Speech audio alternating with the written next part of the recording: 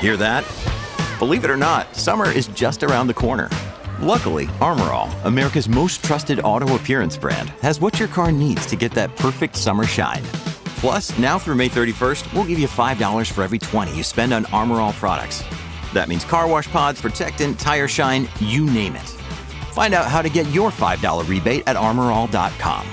Armor All, less work, more clean. Terms apply. Get ready for the greatest roast of all time, the Roast of Tom Brady, a Netflix live event happening May 5th. Hosted by Kevin Hart, the 7-time world champion gets his cleats held to the fire by famous friends and frenemies on an unforgettable night where everything is fair game. Tune in on May 5th at 5 p.m. Pacific time for the Roast of Tom Brady, live only on Netflix. When you need mealtime inspiration, it's worth shopping Kroger, where you'll find over 30,000 mouth-watering choices that excite your inner foodie. And no matter what tasty choice you make, you'll enjoy our everyday low prices, plus extra ways to save, like digital coupons worth over $600 each week. You can also save up to $1 off per gallon at the pump with fuel points. More savings and more inspiring flavors make shopping Kroger worth it every time. Kroger, fresh for everyone. Fuel restrictions apply. Mary redeemed a $50,000 cash prize playing Chumba Casino this year. I was only playing for fun, so winning this was a dream come true. Chumba Casino is America's #1 social casino experience. It's serious fun. With over 80 casino-style games to choose from, you too could win life-changing amounts of cash. Be like Mary. Log on to ChumbaCasino.com and give them a whirl. That's ChumbaCasino.com. No purchase necessary. Void or prohibited by law. 18 plus. Terms and conditions apply. See website for details. The voice in the preceding commercial was not the actual voice of a winner.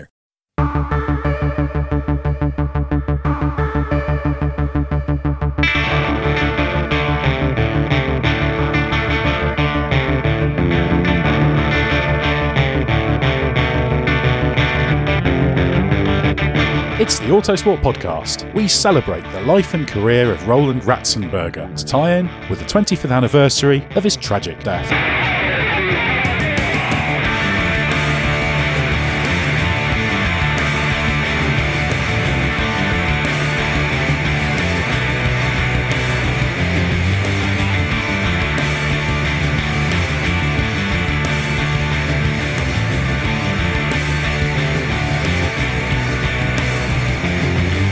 A quarter of a century ago, Roland Ratzenberger was killed during qualifying for the fateful 1994 San Marino Grand Prix.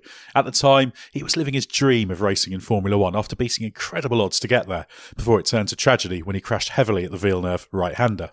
But his memory still burns brightly, and to mark his memory, we're looking back at the career of the popular Austrian. I'm your host, Ed Straw, and joining me is someone who knew Ratzenberger very well, having first met him when he was racing in Formula Ford in 1985, then covered his exploits at Le Mans, in Japan, and all too briefly in Formula One. Adam Cooper. Now, it must be very strange to think it's 25 years ago now. Yeah, it's incredible, isn't it? I mean, for me, that's pretty much half a lifetime. But still, in some ways, it seems like it was just yesterday. I've got so many good memories of Roland and the times I spent with him in Japan with all the other European drivers that were racing there. So many funny stories and so on. Well, Ratzenberger, of course, came from Salzburg in Austria. He didn't come from a racing family, but his interest was piqued. He started racing in 1983 in Formula Ford, but he got his toe in the door working for Walter Lechner's racing team and then racing school. It was quite a common way for people to get into it, to aspiring drivers to work with teams. Now, he had to work very hard to get his way into racing, and this is an interview, a small excerpt from an interview you did some years ago, Adam, with Walter Lechner, when he explains how this kid at the time, Ratzenberger, first got involved. So let's have a quick listen to that. Roland went to a technical high school, Salzburg, and we actually had at very near where he actually was born and raised. Actually, we had our workshop, which was a Formula Ford workshop, and as a kid, he just passed by. Always, he did a technical, high school. Always passed by and he just started to help, and then he just wanted, obviously, to become a race driver. And as I didn't have any funds, I told him, the best way to get into motor racing is just get part of motor racing by starting as a mechanic. With us, he just started, to do a, junior mechanic job, be at racing school. Of course, his dream was always to get in a car, so he drove them around in the paddock and lost some corners sometimes, repair them again. Right from day number one, he was very focused. I told him, like I had started my own career, in the school, sooner or later, when you can prepare cars, you will find somebody who has money but cannot do his own cars, and then you look after his car, and other you do your car as well, and that's how you're going to get your leg into racing. Well, of course, Adam, by the time you met Ratzenberger, he was making quite a name for himself in Formula Ford. So that was 1985.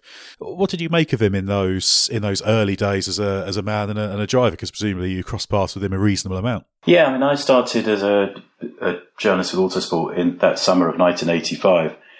And at the time I was covering a little bit of world sports car racing and also a bit of national racing in Britain, which mainly meant things like Formula Ford 2000.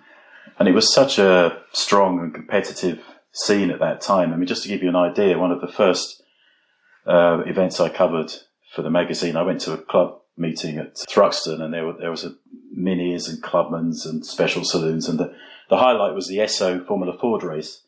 And in the entry list that day, guys I met for the first time that day, people like Damon Hill, Mark Blundell, Johnny Herbert, Eddie Irvine, Bertrand Gachot, all basically starting out their careers, all basically pretty much my age. But I think I probably met Roland at the festival at the end of that year, because he would have been racing in Europe mostly in 85. I think he came over to the festival and finished second to Johnny Herbert. But in 86, he did the full Formula Ford season, the RAC Championship and the Esso Championship. So I would have seen quite a lot of him there. I was covering a lot of the races, and especially the festival at the end of the year, which obviously was the big highlight. This was at a time when the festival really was in its heyday, wasn't it? Yeah, exactly. And the incredible thing about it was Roland pretty much did it by himself. I mean, even in those days, there were professional teams, and obviously you had the Works Van Diemen entries and so on. And that year he'd been driving for a team called Space Racing, but they basically run out of money towards the end of the season, and he was pretty much left on his own. The team allowed him to keep the truck, but he had to sort of pay for his own racing and was more or less his own mechanic. I think he maybe had one guy helping him, and he put all his focus on the festival at the end of the year. But the problem was he couldn't afford to do the other races. He couldn't afford to do testing. And the one thing that saved him was that he managed to get a contract with BMW for 87 for the World Touring Car Championship, which was quite an incredible step at the time, really.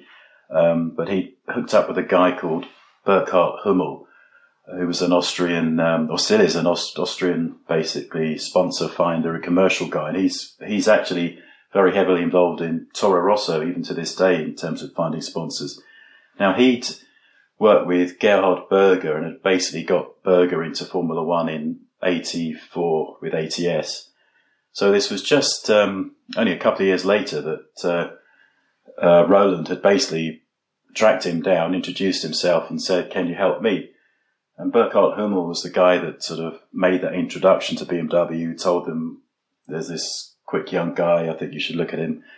So just before the festival, he got himself a contract. So he knew that he was going to have a salary. For the first time ever, he'd be earning money from motor racing. He knew he'd have a salary from January the 1st, 87. And with that, he was able to sort of scrimp and save and borrow some money and basically afford to do a bit of testing and get to the festival. And then the last minute, the guys from Space Racing decided they wanted their truck back. So he was actually stuck at Brands Hatch with a car and no truck and no tools.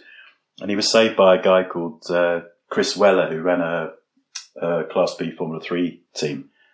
He came along and helped out and brought some equipment and a truck, and he basically helped Roland that weekend. And of course, it was the perfect weekend for him. He won his heat, he won his quarterfinal, he won his semi-final, and then in the final, he was chased home by Favre and Pete Rogers, who was another great young talent who we lost far too early. But basically, the festival, it was a bit like winning Macau became later on. It was just a real marker in someone's career, and so many great drivers have won it. I mean, and Eddie Irvine just the following year. So at that point, he was on his way, basically. And of course, that was what he chose for his race of my life in Autosport, which is when drivers choose their greatest race. You did that piece some years later, so just so important. And it's amazing to feel. I suppose this sort of thing sometimes does happen now, and it seems more common. But to go from racing at that level, Formula Ford, the equivalent sort of now would be something like Formula 4, and to go straight from that into a BMW deal and be racing in a World Championship alongside some legendary names, astonishing, really. Yeah, it was a big step, and I think one of his early races, his co-driver was Ivan Capelli, who'd already done a bit of Formula 1 at that stage. But on the other hand, I mustn't forget, he was actually, this is one of the key things about him, he was actually much older than drivers are these days, or even what was the norm back then. He was 26 when he won the festival, so 26 when he went into that season with BMW. Although he, like people like Gilles Villeneuve before him, he nicked a couple of years on his CV. We always thought he was born in 1962, but we found out a lot later that he was born in 1960. So he was quite mature.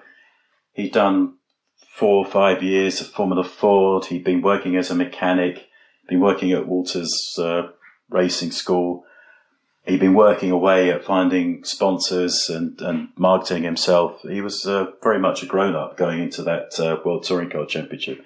And I think he did pretty well. If you look at the results, he had quite a few top 6 places in what was a very, very competitive year for that championship.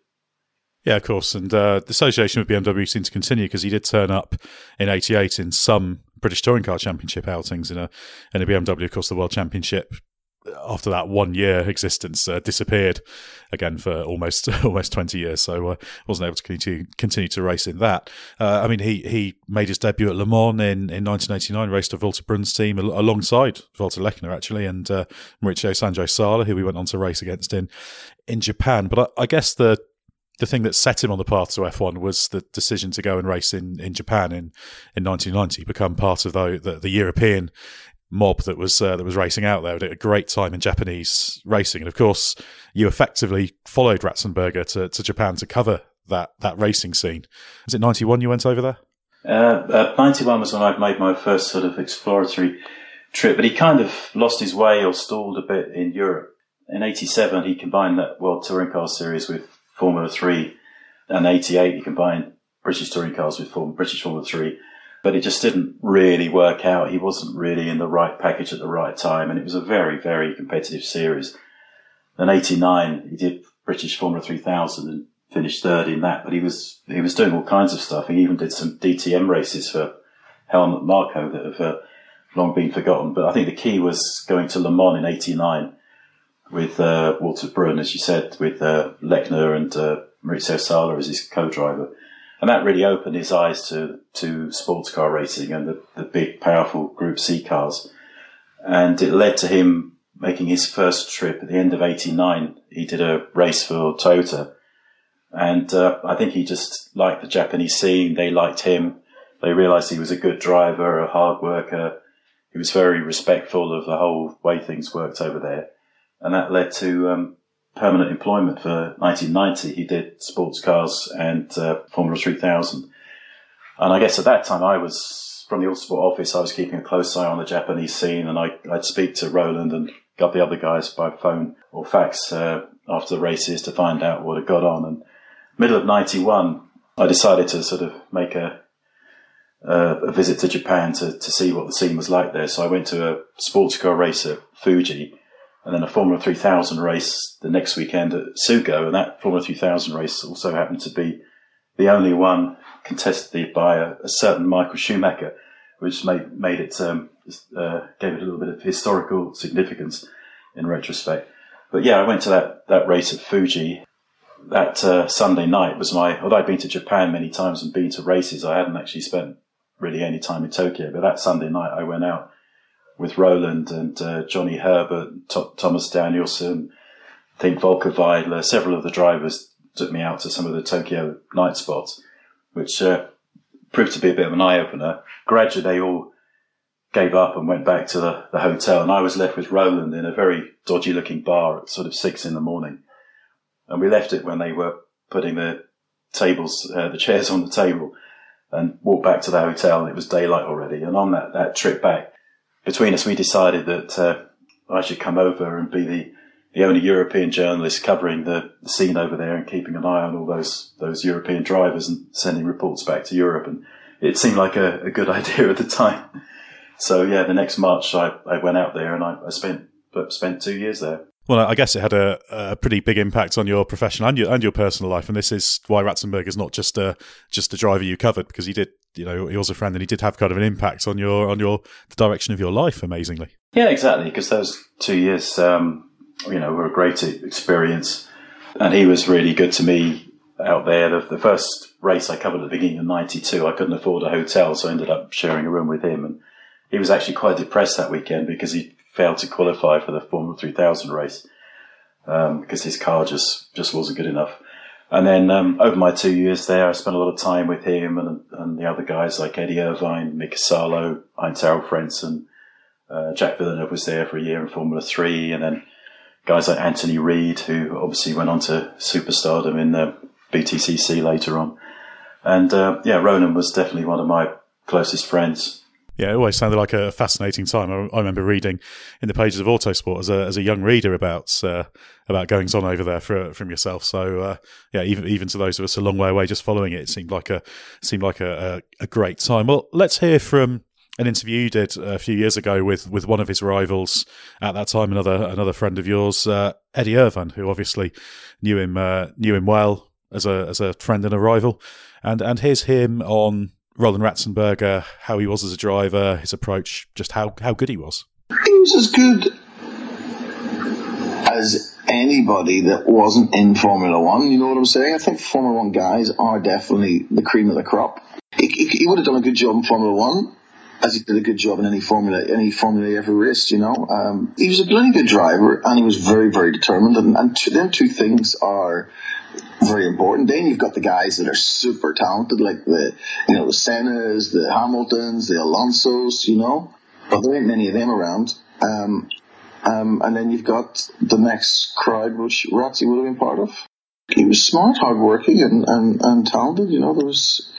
I think he was older, wasn't he? He was a bit like me in that I was old because I had no money and I got stuck in the lower formulas, and I think he was old because he got stuck. He was even older than me because he started late and he got stuck in the lower formulas, and he went to Japan. So he was. So he was 32 by the time he got into Formula One. So that was, most people are going out of Formula One at that stage. He worked hard for everything he got. You gotta give him that, and he would have done a good job in Formula One if he had got those. I have no doubt about that. But he just got into the wrong car, didn't he? It's hard when he loved Formula One. He was addicted to Formula One. It was amazing how much he wanted that, because he had a great career in Japan, and he still kept pushing into Formula One, especially, with me, Frentzen and Salo all jumping across. It must have been tough for him, but at the same time, it spurred him encouraged him to keep pushing. Picking up on that, how did Ratzenberger get on in Japan? Obviously, there were major professional championships, Formula 3000, the sports car championship, and touring cars there, so there was a hell of a lot going on. And I imagine he was quite busy, but how did he actually fare in terms of results? Yeah, actually, in '92, he did all three championships. I think he was probably the only European driver who did, and that schedule with all the testing as well was completely manic. He was in a car almost every day because they do endless testing for all of those championships as well as the races. In sports cars, he was definitely one of the top guys. He was really, those big, powerful turbo cars were really suited to him. And he became quite a big key player in the Saad Toyota team, which was kind of a sister team but rival team to Tom's. He was very, very influential in the way the team worked. He was very clearly the number one driver ahead of Pierre-Henri Raffanel, who'd actually done a bit of Formula One with Coloni back in the day. And later, Ayer Elg, 92, was his teammate. Eddie stepped into the car for a couple of times, and then there were kind of two alpha males in the car, which was quite complicated. But I think they both had a lot of respect for each other from their days in Formula Ford and so on. In the Formula 3000, he did win a race, which was quite impressive because Mika Salo, for example, was there for years. He never managed to do that. He probably wasn't in the best package, but he was quick on his day and he got podiums and, as I said, that win. So definitely one of the top guys in a very, very strong group. And also don't forget that he was in his early 30s by then. He had tons of experience and he was always very good technically, and that helped in Japan as well. Well, it's clear that grounding, as we heard from Walter Lechner earlier, he went to technical college. Obviously, he worked as a mechanic, obviously even running his own Formula Ford car at times. So he clearly had a good grasp on that kind of thing, which always helps. Even though he was relatively comfortable, I guess, in Japan, he was presumably earning good money because drivers did it at that time. He was still determined to get into Formula One, wasn't he? There'd been some flirtation with getting a Jordan seat in 91, possibility of putting together a package, but that went to Bertrand Gachot in the end. But then he did get that big break with Nick Worth's fledgling Simtech team in 1994. As I understand it, the deal was for the first 5 or 6 races, $500,000, stumped up for by Barbara Bellau, who, as I understand it, was basically Roland's wealthy neighbour in Monaco. It doesn't seem like a huge amount is known about her, but she basically paid for it. Yeah, I think, as you'll hear later on, by the end of 93, he'd kind of run out of enthusiasm a little bit for Japan. There was no longer a local Group C championship there, so it was a bit less appealing. And I guess the clock was ticking. He'd done a champ car test at one stage and had thought about America. He was obviously thinking, well, if I'm ever going to get into Formula One, it's got to happen soon. And that winter, end of 93, he started looking, and that's where Burkhard Hummel comes back into the picture again. I mean, he hadn't had a lot to do with Roland over the last few years. He'd always been a sort of mate and an unofficial advisor. They worked on a handshake. But Burkhard had come into contact with Nick Worth through Max Mosley, who was obviously associated with the Simtech team. And Burkhard said to Nick, I know this Austrian guy, Ratzenberger, you should have a look at him. Obviously, there were lots of drivers circulating around looking for that second Simtech seat alongside David Brabham. Some had money, some had promises of money. Roland basically was the first guy to actually put some money on the table. And yes, it came from this wealthy German lady who was based in Monaco, Barbara Bellau. And that led to the Barbara MC stickers on the Simtech. I guess the opportunity came late, but at 33 and the driver probably at his peak, it was an interesting opportunity. And the Simtech team actually didn't produce a bad car, all things considered.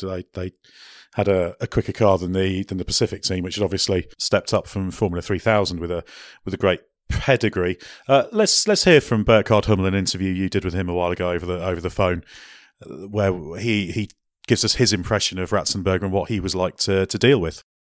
At the beginning on, he was a nice, friendly, but straight looking forward. So I think he knows that he was not the biggest talent, but he was a hard worker. I think that is Roland knows for himself. He was a driver with a big potential of learning. But I think the most important thing on Roland was he has a fantastic technical understanding. That was my feeling. Yeah, the answers about a car, a setup, all these things. When you ask his engineers, you say it was incredible about his answers, like a setup, like a car. The second thing is his handshake qualities. You don't need a contact. He's a handshake quality. It's incredible. And also, he was always a gentleman. He was friendly, never arrogant. I think he pays you the last penny. He gives you the last penny. He doesn't have one, but he gives you the last. Yeah, this was really impressive about him. Well, obviously it was a really tough start for Ratzenberger. He didn't qualify into Lagos. The various problems there. Did got on the grid for the Pacific Grand Prix at Aida, but I guess the fact that he at least had made it to Formula One and he was starting to get to grips with the car must have been quite a big deal for him. So good for you to see your old friend making that progress. Yeah, it was fantastic, really. And obviously, Eddie Irvine had done Suzuka and Adelaide at the end of 93. Heinz-Harald Frentzen, who'd raced in Japan, had tested for Sauber that summer and then got a race drive for 94.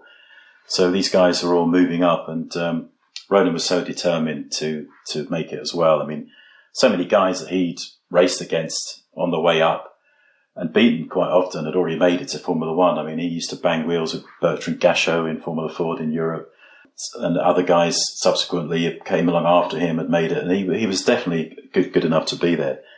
And also, you've got to remember the pressure involved with those two new teams coming in, Simtek and Pacific, knowing that every race 2 cars were not going to qualify. It's hard to imagine now. I mean, if you consider a few years ago when we had Manor or Mauritia racing against Caterham, can you imagine if every race 2 of those guys weren't going to make it, how much pressure the drivers would be under? And that's what the situation was at the start of 94. He hadn't made it in Brazil because the car was too new. He had lots of problems. He hardly got any practice time. He had made it in Aida, which was a track he didn't really know because we didn't have a Japanese Formula 3000 race there, but it was kind of appropriate that he actually got to make his one and only start in Japan. And then going to Imola, he was obviously desperate to qualify again. He had a contract for the first 5 races. Some of those other drivers that had been talking to Simtek during the winter were starting to get their money together. They were obviously knocking on the door. So he had to keep doing the job to impress the team and to keep those sponsors behind him. So making the grid at Imola was absolutely imperative. Well, actually, at Imola, there seemed to be a little bit of a breakthrough with the car because he'd been struggling, I think, with braking problems, and he was struggling particularly in the slower corners, pretty quick in the faster corners, though. But I think David Brabham tried his car at Imola on the Friday and confirmed, there is a problem with the brakes. So they changed some things, sorted it out, and it sounds like when he went into second qualifying on the Saturday when the accident happened, he was really starting to get to grips with things. Yeah, that slow corner thing is something I've discussed with Nick Worth, and for a guy that was such a quick driver to be struggling in the slow corners was ironic. But again, it's a typical thing with brakes and confidence and all the rest of it. And I think by that Saturday in Imola, he was much happier. They'd made some changes. And in that morning session, as you said, he was starting to make progress. So I guess he was full of confidence going into qualifying. Let's quickly hear from his then teammate at Simtek, David Brabham, about his impressions of Ratzenberger and how well he might have done in Formula One had he continued. For sure, he would have grown as a driver in that environment if he'd have been able to continue. Where he would have got to, I don't know. Yeah. I mean, maybe it's because I didn't know him well enough before that. But, clearly he was more than capable of doing a good job. How far he would have developed as a driver. Yeah. I mean, unfortunately we never got the opportunity to know, but he was not a rented driver. Yeah. That's it. He was a proper driver, and certainly after he got his new brakes and he started to get more confidence with the thing, you could see he made good progress, and he was there, and you thought, great, there's some good competition within the team, because it was tough to get off the bottom of the grid, in those days. But unfortunately, we never got the opportunity to see how well he could progress. Well, and then, Adam, of course, it all came to an end 22 minutes into qualifying on Saturday when Ratzenberger had this horrific crash at 190 miles an hour in the Villeneuve right-hand kink into the wall heavily. Absolute tragedy. And it was when the Imola weekend, which had already started badly with the Rubens Barrichello crash on the Friday, just turned to a nightmare, and then just got worse from there. But a horrible way for his Formula One dream to bite him, I guess. Yeah, I mean, just an awful weekend, wasn't it? And the story with the accident is that from the data the team saw later that he'd had a bang on the curbs of some kind, and then driving away from that, he jiggled the steering wheel from left to right, either to try and get rid of some gravel or just to check that everything was okay. And of course, he didn't come in, check the car at the end of that lap. But then, how often in the past have we seen people have incidents and they carry on, or banging wheels in races and they carry on. And sometimes it's not obvious immediately that you've got some damage that might be a bit of a problem. And that's obviously what happened to him once he got up to speed. The front wing basically came off, got under the front of the car, and he had no chance of getting around that corner.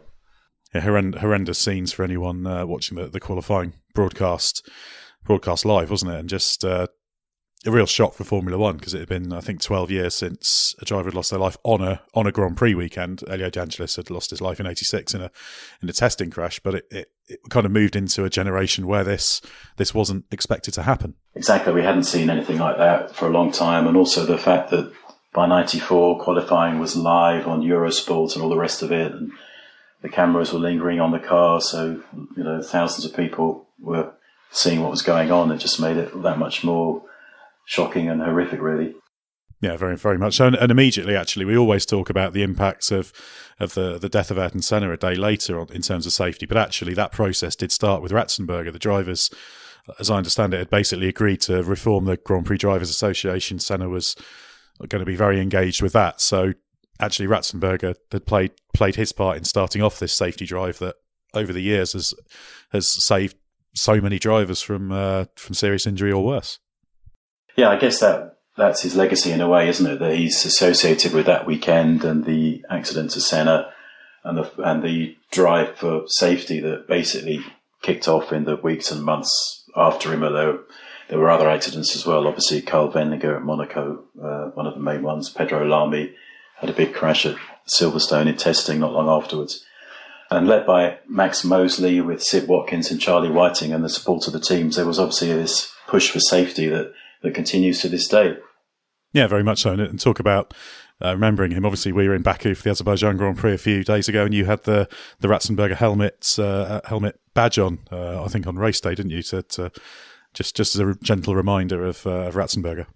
Yeah, I figured we were a couple of days before the anniversary, and we weren't going to be in a race weekend on April the 30th or May the 1st. So, yeah, I thought I'd wear that badge. And it was nice that weekend to catch up as well with Marco Epicello, who's one of the guys who raced in Japan and knew Roland very well. Hadn't seen him for about 15 years. He's now working for a helmet company supplying Valtteri Bottas. So bumping into him was a reminder of Japan and all those fun times we had with Roland. Yeah, very much so. Well, there's still a lot of people in the Formula One paddock who are from that time and raced against Roland or knew him. So he is still very well remembered. Certainly more remembered than someone who had such a brief Grand Prix career normally would be. And I guess it was at least good that he did make it to F1. He did get a Grand Prix start in AIDA in the Pacific Grand Prix. So I guess in the grand scheme of things, he did achieve that ambition, as improbable as it is. And I guess that's testament to the determination he had and the fact that he was, as we've heard from some of those who raced against him, a very, very capable driver. Yeah, exactly. And the fact that he made it without any family support. His parents were not keen on him racing, and his dad was a civil servant. He wasn't a multi-millionaire or billionaire like a lot of the fathers we see these days. And Roland had to do it all on his own. And, he didn't start karting when he was 5 or 6. He had to sort of earn a living as a mechanic in a racing school and beg, steal and borrow and find enough money to go racing. And he did it the hard way. And he did really work on it. That was one of the things that got him there in the end. He was very, very good at dealing with the media, dealing with sponsors. It was a full-time job for him out of the car, basically managing his own career. And you just don't really see people like that anymore. It's just not the way it's done, is it? Yeah, very true. No, we expect to see support teams taking care of that so they can concentrate on their driving. But yeah, Ratzenberger, a driver from a different era. And I guess had he been able to continue with Simtek a little bit longer, he was starting to get on top of the car, and I'm sure he'd have made good progress and showed everyone what he could do. Well, to finish off, because we don't often hear from, there's not much video footage of Roland Ratzenberger being interviewed. A driver today, there's constant. You search for YouTube, there's endless interviews, but not so much with Ratzenberger. So you've dug through your archives and found an interview with Roland Ratzenberger from the Japanese 3000 finale at Suzuka in 93. So that's just before he landed that F1 break. So can you just set the scene in terms of where he was at the end of that season to tee up the clip? Yeah, I just I've got boxes and boxes of these little micro cassettes that I used for about 20 years until they invented the digital recorder, and on there I've got all kinds of interviews and sound bites and bits and pieces of people I've come across over the years, and just digging through them today, I found a cassette that was labelled Suzuka 93, so I had a listen, and lo and behold, there was this soundbite with Roland. It would have been the last Formula 3000 race of 1993, just after Eddie Irvine had made his debut in Suzuka with Jordan. And at that point, Roland didn't have any deals for 94. He was looking around. He doesn't actually mention it in the interview, but I guess he'd started to look at Formula One, but it probably seemed like a long way away at that stage. But it's clear that he's looking to move onwards and upwards away from Japan. Yeah, very much so. And of course, he's only a few months away from finally making his Grand Prix debut. Obviously, it's not brilliant quality, the recording, because it was never kind of intended for broadcast. But I think it's good to have a few minutes just to get a bit of a feel for Roland Ratzenberger in his own words. So here it is. The season was quite a disappointment because obviously after last year we ended on a high note and everything was going well. I mean, I think we had realistic chances to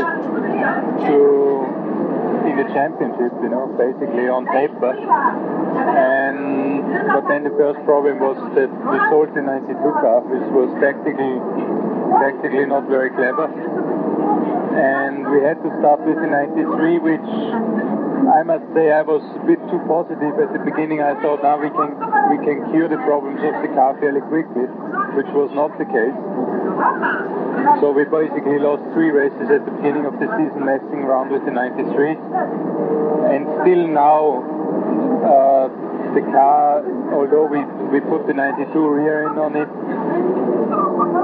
the car is not very consistent. I mean, the setup has been a problem all year, especially when we have a lot of grip. When there's not much grip like yesterday, the car handles quite well, but if I have a lot of grip on the circuit, then we always have a setup problem, always have a handling problem. So we never really pinpointed why that is. You only have one really good race, Fuji race. Yeah, at Fuji, yeah. I mean, not looking at the results, I had a couple of very good races, also at Suzuka, where I came through like from 15th, 16th to finish 6th, which from my point of view were really good races. But the results obviously don't tell that. And the problem has been qualifying this year, because out of the 10 sessions, I had 2 clear laps all year. Meaning clear lap, I still had to overtake some cars, but What about next year? At the moment I'm only doing Le Mans with start. Jeff Barrow. Yeah, possibly, yeah. I mean, Jeff is, I think, about 90% tomorrow, depends on what Nova does. Group C car. Yeah, with the Group C car. Are they still playing the first season? Yeah, they're still building that. The MC8 they call it, which is that's like that as well? No, not for Le Mans. It's gonna race after Le Mans probably. And apart from that, I mean, I'm looking at all kinds of things at the moment. And the sponsorship situation is a bit difficult at the moment. Nobody knows what's going to happen. So, are there other options in 3000 for you? I think so, yeah. I mean, I have had some talks with teams and nothing signed, but I think there's a reasonably good chance that I can stay with a good team in Japanese 3000. Well, great to hear a little bit of Ratzenberger himself now. So just to finish off, Adam, just on a personal level, what do you remember about Roland Ratzenberger from your time of being genuinely friends with him and someone who had a big impact on your life? Yeah, just someone who was a really charming, funny, intelligent, articulate guy. He always had a big smile. As I said before, he was good with media, he was good with sponsors, he was very, very good with the ladies. He was a bit of a legend, really. He was even married very briefly at the end of the 91 season, but it was all over before the start of the 92 season, which is quite amazing. He tended to sort of fall in love quite spectacularly and very fast at some points. But a very charming, good-looking, fun guy to be around. Well, just playing a bit of a game of what if. What do you think would have become of Roland had he survived that Imola weekend? Obviously, his grasp on a Grand Prix seat financially was tenuous, but we know he'd have got better. And then what do you think he'd be doing in the subsequent years, and what would he be doing today? Yeah, we'll never know what might have happened to him in Formula One. It's obvious that it would have depended very much on money. But as I said, he was pretty good at finding sponsors. Maybe he would have managed to keep the money coming in. Maybe he could have stepped up to somewhere like Tyrrell in 95, and he could have had at least a decent Grand Prix career for a few years. But if that hadn't worked out, I'm absolutely sure he would have gone back to touring cars, sports cars at some stage. I mean, the accident was 25 years ago, and if he'd lived, he would only have been 58 now. So I'm sure he would have gone on racing at quite a high level for 10, 15, 20 years, and he might even still be doing it. And I think if he'd stopped racing, he would definitely have found a job somewhere in motorsport. If you think of the power and influence of the Austrian mafia in motor racing, especially at Formula One level, from Jochen Rindt onwards, we've had Helmut Marko, Niki Lauda, Gerhard Berger, Alex Wurz, people like that, who've obviously played quite significant roles, and other people like Toto Wolff, who weren't successful racing drivers. I'm sure Roland would have been working in some capacity and possibly using those connections with Japan as well, with somebody like Toyota. And I think of him in some ways as a bit of a combination of Wurz and Berger. He had a bit of the sort of Wurz sort of ambition and sort of application, and then the sort of Berger cheeky charm and so on. And I think that it was quite a powerful combination, and it worked pretty well for him. Thanks very much, Adam Cooper, for your reflections on Roland Ratzenberger. It's been great to hear from somebody who knew him so well. And I'd recommend if anyone would like to head to autosport.com, there's plenty of news from the world of motorsport, Formula One. I'll check our Plus subscriber area for in-depth articles from the world's best motorsport journalists, including, of course, Adam Cooper himself. And there's plenty of coverage of and content based on Ayrton Senna, of course, on the 25th anniversary of his death in that same weekend. Check out sister titles, motorsport.com, F1 Racing Magazine out monthly, and Motorsport News out every Wednesday. And if you fancy a flutter, download the Pit Stop Betting app. Thanks for joining us. We'll be back soon with another Autosport podcast.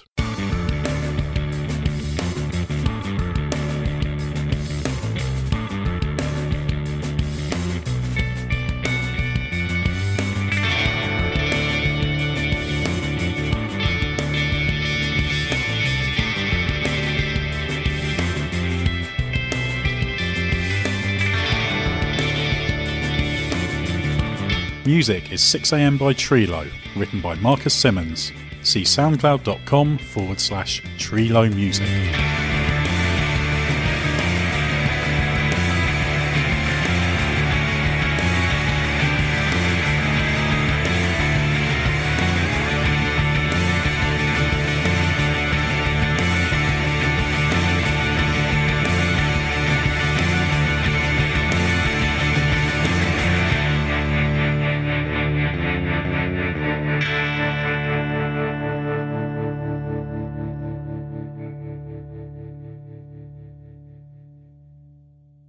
Mary redeemed a $50,000 cash prize playing Chumba Casino this year. I was only playing for fun, so winning this was a dream come true. Chumba Casino is America's #1 social casino experience. It's serious fun. With over 80 casino-style games to choose from, you too could win life-changing amounts of cash. Be like Mary. Log on to ChumbaCasino.com and give them a whirl. That's ChumbaCasino.com. No purchase necessary. Void where prohibited by law. 18+. Terms and conditions apply. See website for details. The voice in the preceding commercial was not the actual voice of a winner. When you visit Arizona, time is measured in moments, not minutes. Like the moment you see the Grand Canyon for the first time. Visit a new state of mind. Learn more at hereyouareaz.com. Sports Social Podcast Network. Hello, it is Ryan, and I was on a flight the other day playing one of my favorite social spin slot games on ChumbaCasino.com. I looked over at the person sitting next to me, and you know what they were doing? They were also playing Chumba Casino. Coincidence? I think not. Everybody's loving having fun with it. Chumba Casino is home to hundreds of casino-style games that you can play for free anytime, anywhere, even at 30,000 feet. So sign up now at ChumbaCasino.com to claim your free welcome bonus. That's ChumbaCasino.com and live the Chumba life. No purchase necessary. VGW. Void where prohibited by law. See terms and conditions. 18+.